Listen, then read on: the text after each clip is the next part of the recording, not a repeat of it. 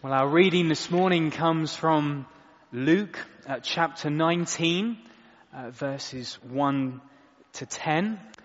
And if you have a red church Bible, it's on page 1053. 1053. So it's Luke chapter 19, verses 1 to 10. 19 verse 1. Jesus entered Jericho and was passing through. A man was there by the name of Zacchaeus. He was a chief tax collector and was wealthy. He wanted to see who Jesus was, but being a short man, he could not because of the crowd. So he ran ahead and climbed a sycamore fig tree to see him, since Jesus was coming that way. When Jesus reached the spot, he looked up and said to him, "Zacchaeus, come down immediately. I must stay at your house today." So he came down at once and welcomed him gladly. All the people saw this and began to mutter, "He has gone to be the guest of a sinner." But Zacchaeus stood up and said to the Lord, "Look, Lord, here and now I give half of my possessions to the poor. And if I've cheated anybody out of anything, I will pay back 4 times the amount." Jesus said to him, "Today, salvation has come to this house, because this man too is a son of Abraham. For the Son of Man came to seek and to save what was lost." Well, let's pray before Phil comes and speaks. Our Father in heaven, we know the power of your word. And we pray as Phil comes to share that word with us, that you would speak into every one of our hearts this morning. Would you encourage us? Would you challenge us? And would we leave here loving you so much more? We pray in your holy name. Amen. It's good to see so many new faces here. Just to give you a bit of context, as a church, we've been going through the book of Luke now for a couple of terms, since September. And we've come to this story. And what I'm going to do this morning is explain a little bit why we need to listen to this story, because it's a very familiar story. And because of its familiarity, sometimes we can lose what it teaches us today. You see, I remember my Sunday school teacher teaching this story of someone who met Jesus. So the story goes, Zacchaeus was a funny little man who struggled to see Jesus because he was short. And I remember my Sunday school teacher, who funnily also was quite a short little lady, making a huge fuss over describing how little Zacchaeus was and how he struggled to see over the crowds in front of him. And she even had us jumping up and down trying to see over the imaginary crowds. And then we're told Zacchaeus, in order to see Jesus, climbed a big sycamore tree. And then as Jesus passed that way, the song goes, he looked into the tree and said, "Now Zacchaeus, you can all sing it with me. Come down, for I'm coming to your house for tea. Have a banana." It's a story told countless of times, isn't it? We know what happens in the end. But if we're not careful, it becomes too familiar. It's familiar because it's a testimony of how someone met Jesus. And we forget that actually Luke is teaching us about a relationship with Christ in this passage. So we have to ask this question, what does this passage teach us? What is it a teaching point about? And we have to ask the question, why do I need to read this and not just gloss over it as another familiar story about someone who met Jesus? Bottom line, fundamentally, the most basic level, and we have to go back to this level every time we open the Bible. The reason why I need to read this story, listen to this story, the reason why we need to read this story and listen to it, is because we are sinners and we need Jesus. What do I mean by that? Well, the Bible tells us that we're all born into this world wanting to be master of our own fate and captain of our own ship. That's the fundamental attitude that we all are born with. It's why our parents never teach us how to lie about have we brushed our teeth or not. If you're anything like me, it's why you were never taught to go to the toothpaste tube, lick a bit off the end of the toothpaste tube, get your toothbrush, run it under the tap so it looks like you've brushed your teeth, and then lie, metaphorically speaking, through your teeth to your parents that you have actually brushed your teeth. The effort of lying was far more than the effort of brushing my teeth, and yet I still did that in order to be captain of my ship, master of my fate. I win, parents. I haven't brushed my teeth and I've got the fillings to show it. It's why we don't have to teach our children to do the temper tantrum in the aisle at the supermarket till we cave and give them a sweet. Sin is wanting to be in charge of our lives, and it's fighting God for control. That's what sin is. As we saw earlier in Luke's Gospel, in the parable of the lost sons, some of us fight God by being very bad. So we make up the rules. We'll live our lives living by our rules and breaking God's rules willy-nilly. And we stuff the consequences. We'll live for the freedom to have control. So we're in charge and not God. We'll even make up what God is like. So we're in charge and not God. Others of us fight God by being very good. We try to control God by being good people, full of kindness and good-heartedness, and we end up being convinced that God will have no other choice but to let us into heaven because our terms have been so good. He's got nothing against us. We have a right to be with him in heaven. And you know, even as a Christian, as someone who knows God and loves God, although I have God the Holy Spirit living in me, I am still a sinner. That's the tension that I live. I know God and love God, yes, but I'm still Phil Vellicott, the wretched sinner who wants to control God, who wants to do God on my own terms. And it means I fight God, and I still want to be captain of my ship and master of my fate. But at the same time, now that I know Jesus, God the Holy Spirit is in me, and he is helping me fight my sinful desires, that sinful person that wants to fight God. God the Holy Spirit is teaching me another way, but there's a tension. My sinful heart still wants control. And I realized as I started to look at this passage, the reason why I need to hear this story again is because as a sinner with a heart that still wants to fight God, deep down, I dislike what Jesus says in verse 10. Look at it with me. Jesus says, "For the Son of Man came to seek and save the lost." It's a sentence that challenges three assumptions that my sinful heart wants to believe about salvation. Because whereas I want to save myself under my terms, by my rules, in my way, I want to make myself right with God, it tells me that Jesus has come to save me on his terms and in his way. I don't like that. It tells me that Jesus has come to take control. I don't like that because fundamentally I believe that I choose God. And I'll grumble against him when things don't go my way. I'll be annoyed when things in his sovereignty, circumstances, people get really annoying. Because God should do better. That's what I believe fundamentally deep down. And it tells me that Jesus has come to share his riches. Deep down, I do not and am not convinced that Jesus' riches are better than the riches that I experience in this world.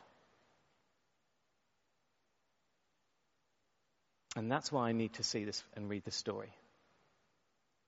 Because it reminds me that I am a sinner and I need Jesus. So we're going to look at this passage under 3 headings. The first is this. It's wonderful. Jesus came to save. Jesus came to save. Look at verse 1 with me. Jesus entered Jericho and was passing through. A man was there by the name of Zacchaeus. He was a chief tax collector and was wealthy. He wanted to see who Jesus was, but because he was short, he could not see over the crowd. So he ran ahead and climbed a sycamore fig tree to see him, since Jesus was coming that way. We've seen over the last couple of weeks how Jesus is on his way to Jerusalem. And he comes to this town called Jericho. And he's on his way through this town to Jerusalem. And then we're introduced to this tax collector. He, like the blind man in the previous story, wanted to see Jesus. I love the way Luke kind of ties his gospel narrative together. So this story is not independent of the blind man story, because he uses that word see a huge amount here as well. The thing about this man, though, is that he's properly evil. He's a tax man. He was rich from exploiting the people around him. And if we were in that crowd, we would have found it really, really satisfying that little Zacchaeus couldn't see Jesus. But then the scandalous happens.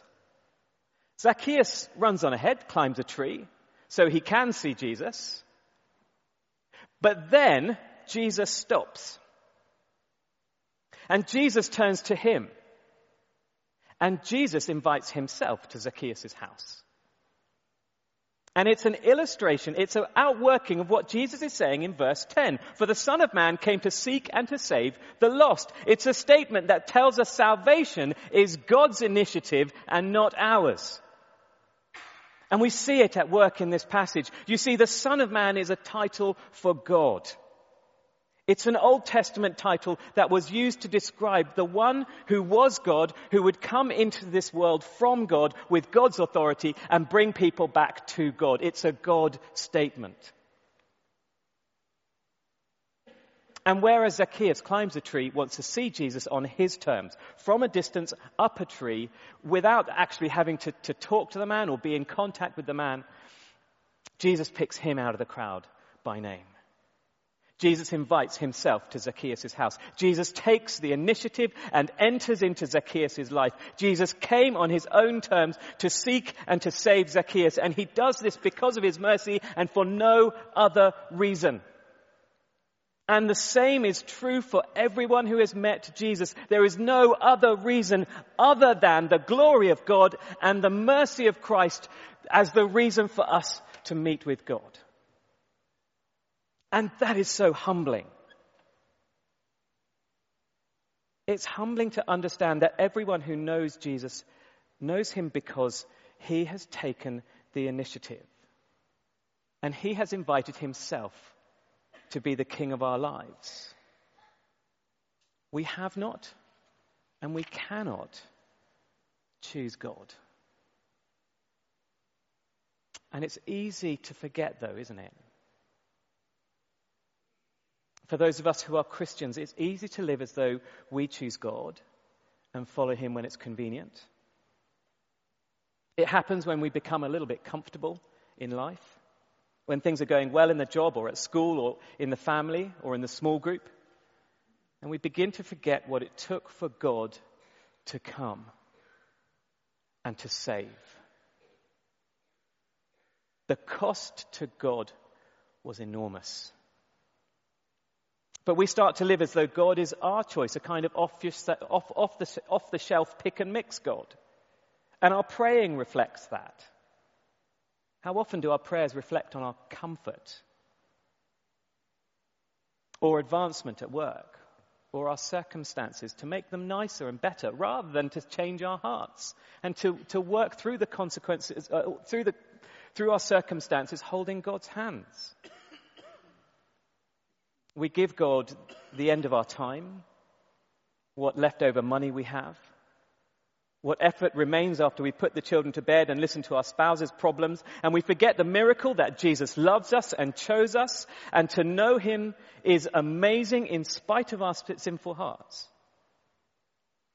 And if you're a Christian this morning, the challenge is to put yourself in that tree with Zacchaeus. And recognize the shock that he has come. He has deliberately walked into our lives and demanded his lordship. That is who Jesus is. We have been chosen, even with the sins that only we know about it. We have been chosen. And so the right response to that is daily gratitude, isn't it? A right response is to live like we've been given eternal life by God's initiative and grace. Because we have. To recognize that prayer is not just some statement addressed to the ceiling. Prayer is entering into the very throne room of God and speaking to God the Creator, who holds our beating hearts and keeps them beating, and talking to him face to face as a man who is forgiven and loved and blessed by God. That is prayer.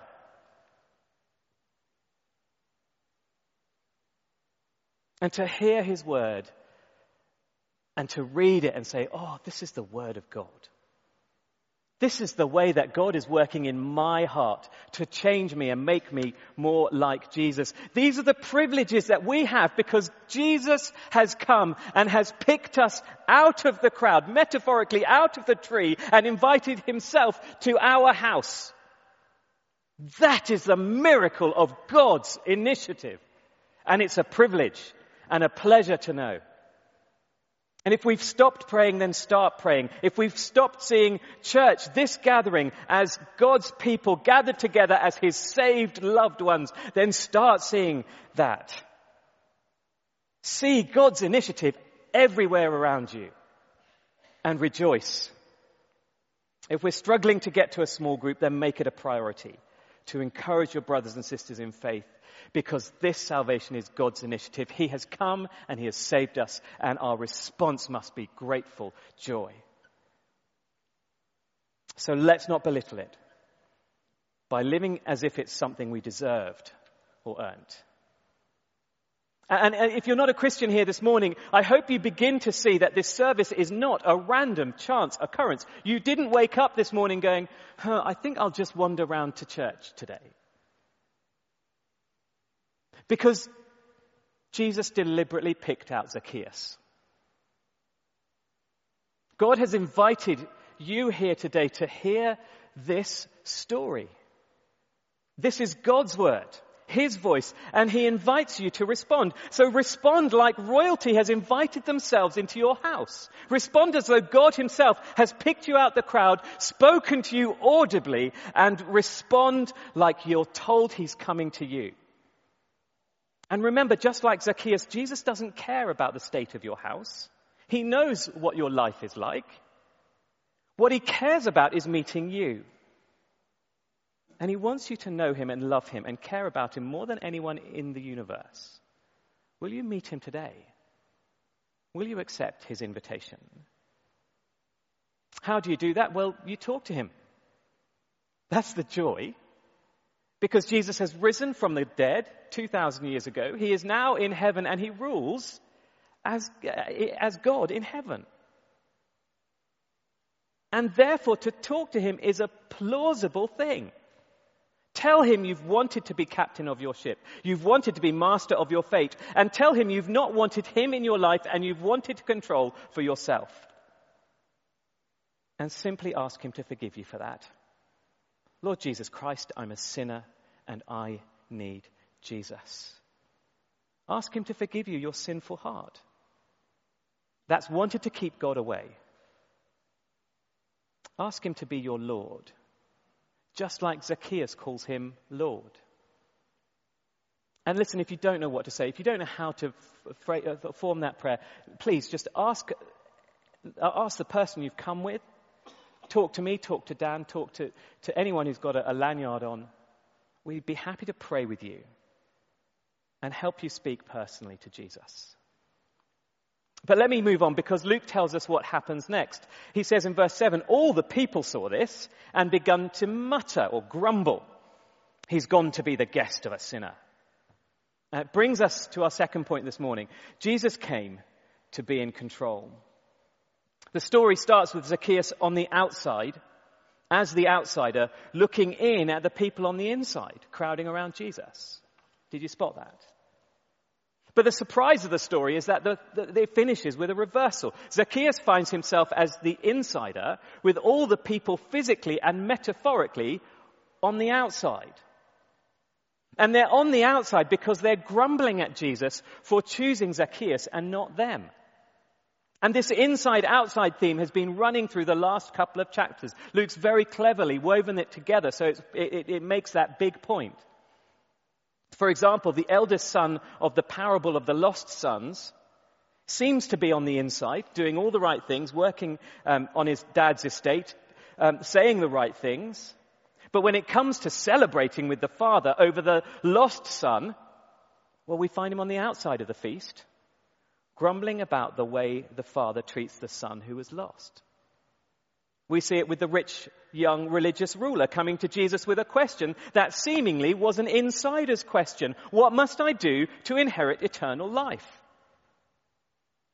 But after a personal encounter with Jesus, he goes away sad, because the cost of following Jesus is too much. The man who looked like he was on the inside with privilege and status and religiosity actually turned out to be on the outside of Jesus' kingdom.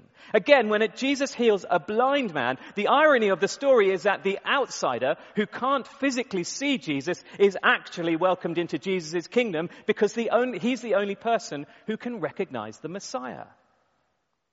And Jesus confirms his insider knowledge with a miracle. What's Luke's point? I think Luke is challenging us to recognize the tricks that our sinful hearts can play on us. He's challenging us to be humble and not assume for a second that we're an insider. Just because we're generous and just because we're generous and give to the church, it doesn't make us an insider. Just because we're poor, it doesn't make us an insider either. You see, the warning is this: if we find ourselves grumbling at God, just like this crowd grumbled at Jesus, then effectively we're saying, I don't want God on his terms. I don't want God coming into my life and telling me who's right with him and who's wrong with him. Because I think my opinion of who is right and who is wrong is better than God's. That's what the grumbling is all about. Grumbling is directed at God's lordship. His right to be God, his way. And the irony of this story is that the crowd still think they are insiders. But really, they're on the outside, grumbling at the miracle of Zacchaeus. It's challenging, isn't it? Jesus has come to be Lord. Will you accept lordship on his terms? We cannot earn his favor. There's no sense in which, and I've come across people who genuinely believe this, there's no sense in which being British automatically grants us a passport into heaven. It might not allow us a passport into Europe anymore, but we have this, sometimes British people have this almost superior belief that because we're British, we're good. And because we're good, we're right with God. Jesus has come to be Lord, and only he can be Lord. But what's lovely is that in this passage there is an antidote to that grumbling spirit. And it brings us to the third point of this passage. And it's simply this: Jesus has come to share his riches. Jesus has come to share his riches. You see, the first antidote to a grumbling spirit is to learn to rejoice in the riches of salvation. So look at verse 8 with me. Zacchaeus stood up and said to the Lord, "Look, Lord, here and now I give half of my possessions to the poor, and if I have cheated anybody out of anything, I will pay back 4 times the amount." See, one of the biggest things that robs us of the joy of salvation is clinging to what we thought was important before we met Jesus. You see, many people think that becoming a Christian makes us poorer. As I said at the beginning, that's what my impression was. Either financially poorer or time poorer or energy poorer. People see the cost of following Jesus and fear it. And from the outside, the cost of following Jesus can seem massive because of our already poor lives. So that becoming a Christian means giving back to God some of what he's given to us. We don't like that. It means making sacrifices, giving up our pet hobbies and interests, giving time and energy to yet another thing. But do you know, Zacchaeus' generosity here shows us that this kind of fear is unfounded. You see, he commits himself to imitate Jesus. He gives half his possessions to the poor and pays back 4 times what he has stolen because Jesus has given him riches beyond comprehension. Because Jesus' riches are his now. What has Jesus given him? Forgiveness. That sinful heart that stood against God, Jesus has forgiven it. Jesus has given him peace with God, so God's anger no longer is directed against him. And Jesus has given him the Holy Spirit, which means he is able to see God and know God and grow more like Jesus every day. Those are the riches of Christ Jesus. And if we trust in Jesus like Zacchaeus trusted Jesus and see his riches as Zacchaeus saw Jesus' riches, then we can give 1/10 of our salary, of our time, of our energy first to God. And we will be surprised at how God changes us and fills us with the joy of giving. That's what this passage teaches us. And that joy will be the joy that destroys our grumbles. It's the joy that will destroy our lack of trust in Jesus. Martin Luther, the reformer, used to say there are 3 works of salvation in a Christian's heart: the work on his mind, the work on his heart, and the work on his wallet. And it's so true, isn't it? Why is that last one so difficult? Because as we come to trust in Christ, we struggle to trust him fully with our circumstances. And whereas our culture says grumbling is good, if you write the grumble letter to the Pringles factory because the Pringles you ate last night were too salty, they'll send you a little £20 gift voucher to shut you up. If you grumble about not having enough money around the photocopier, somewhere someone will listen in and HR will find out and give you a raise. If you grumble at the trains often enough, it'll hit the news. If you grumble about lack of time and energy and you want more and more and more and more, then you'll get your way. But this is the countercultural nature of Christian giving. Christian joy is found in echoing the generosity of God, that God has directed towards us. So we need not fear giving to God because of the riches of what he has given to us. Brothers and sisters in this church, if you call yourself a church partner, do you believe that?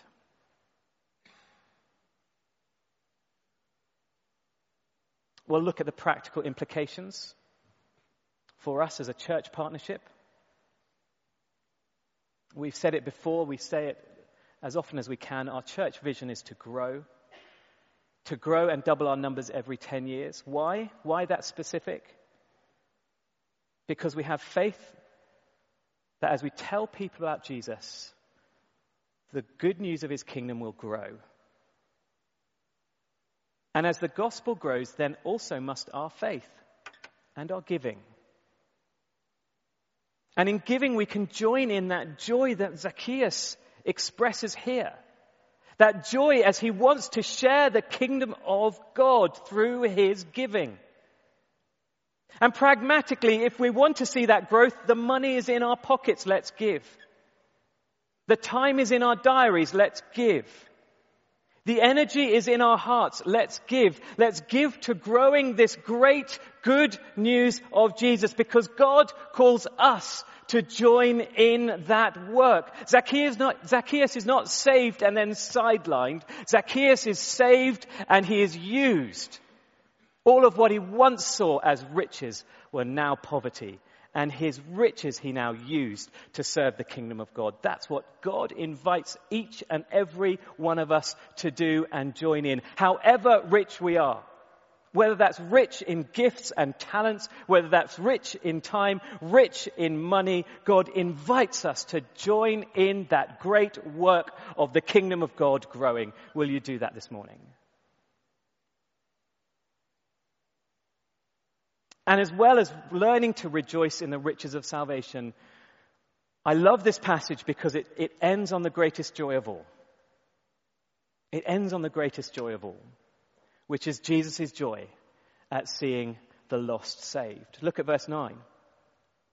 Jesus said to him, "Today salvation has come to this house, because this man too is a son of Abraham. For the Son of Man came to seek and to save the lost." It ends on a great declaration, doesn't it? Jesus calls Zacchaeus a child of Abraham, which is a nickname for someone who belongs to his kingdom. And it's clear that he's delighted when sinners repent and joyfully love him. He looks at the way that his kingdom and his encounter with Zacchaeus has changed Zacchaeus' heart, and it thrills him. And the same has happened with us. As we, if you're a Christian here this morning, as you entered into a relationship with God through Jesus Christ's forgiveness, our Savior is thrilled. Utterly, abundantly thrilled, because he calls us children of Abraham, people who belong to his kingdom. His heart rejoices at you and I.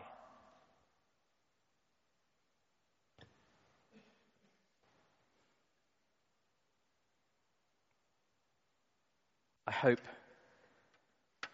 hope this morning we've seen this amazing passage. Yes, it is a story about someone who has met Jesus. But it teaches us, doesn't it, that we are sinners and we need Jesus. Doesn't it expose the sin of our hearts? That sin for you and me.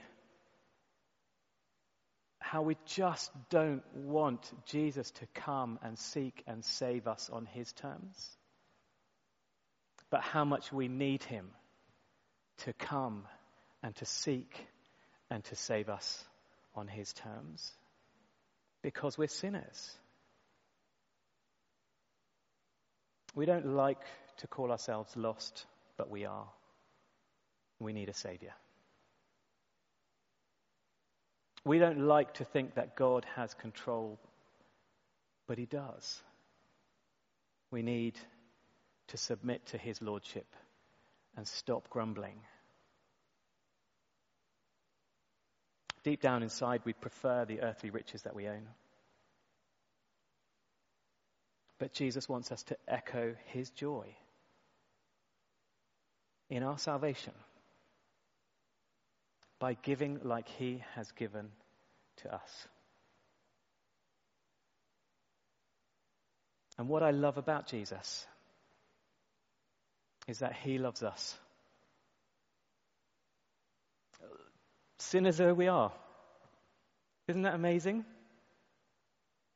Jesus has come to seek and to save you and I. A rightful response is to respond with gratitude. A rightful response is to respond with joy and to echo our Saviour's generosity. Do you know, a rightful response is to daily get on our knees and ask him to seek and to save the lost that we are in daily contact with. Not because we're the crowds and considerably better than them, but because we are the lost and we are simply one beggar, one little tree climber telling another little tree climber where to find Jesus. Let's pray.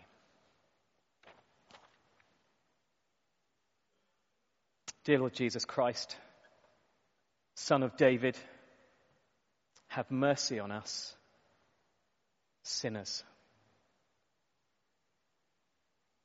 O Lord Jesus, like Zacchaeus, we are so sinful. And we so need you. We need you because we cling on to control. We need you because we cling on to salvation. We need you because we cling on to earthly riches that are worthless. We need you, Lord Jesus, because our lives are joyless without you.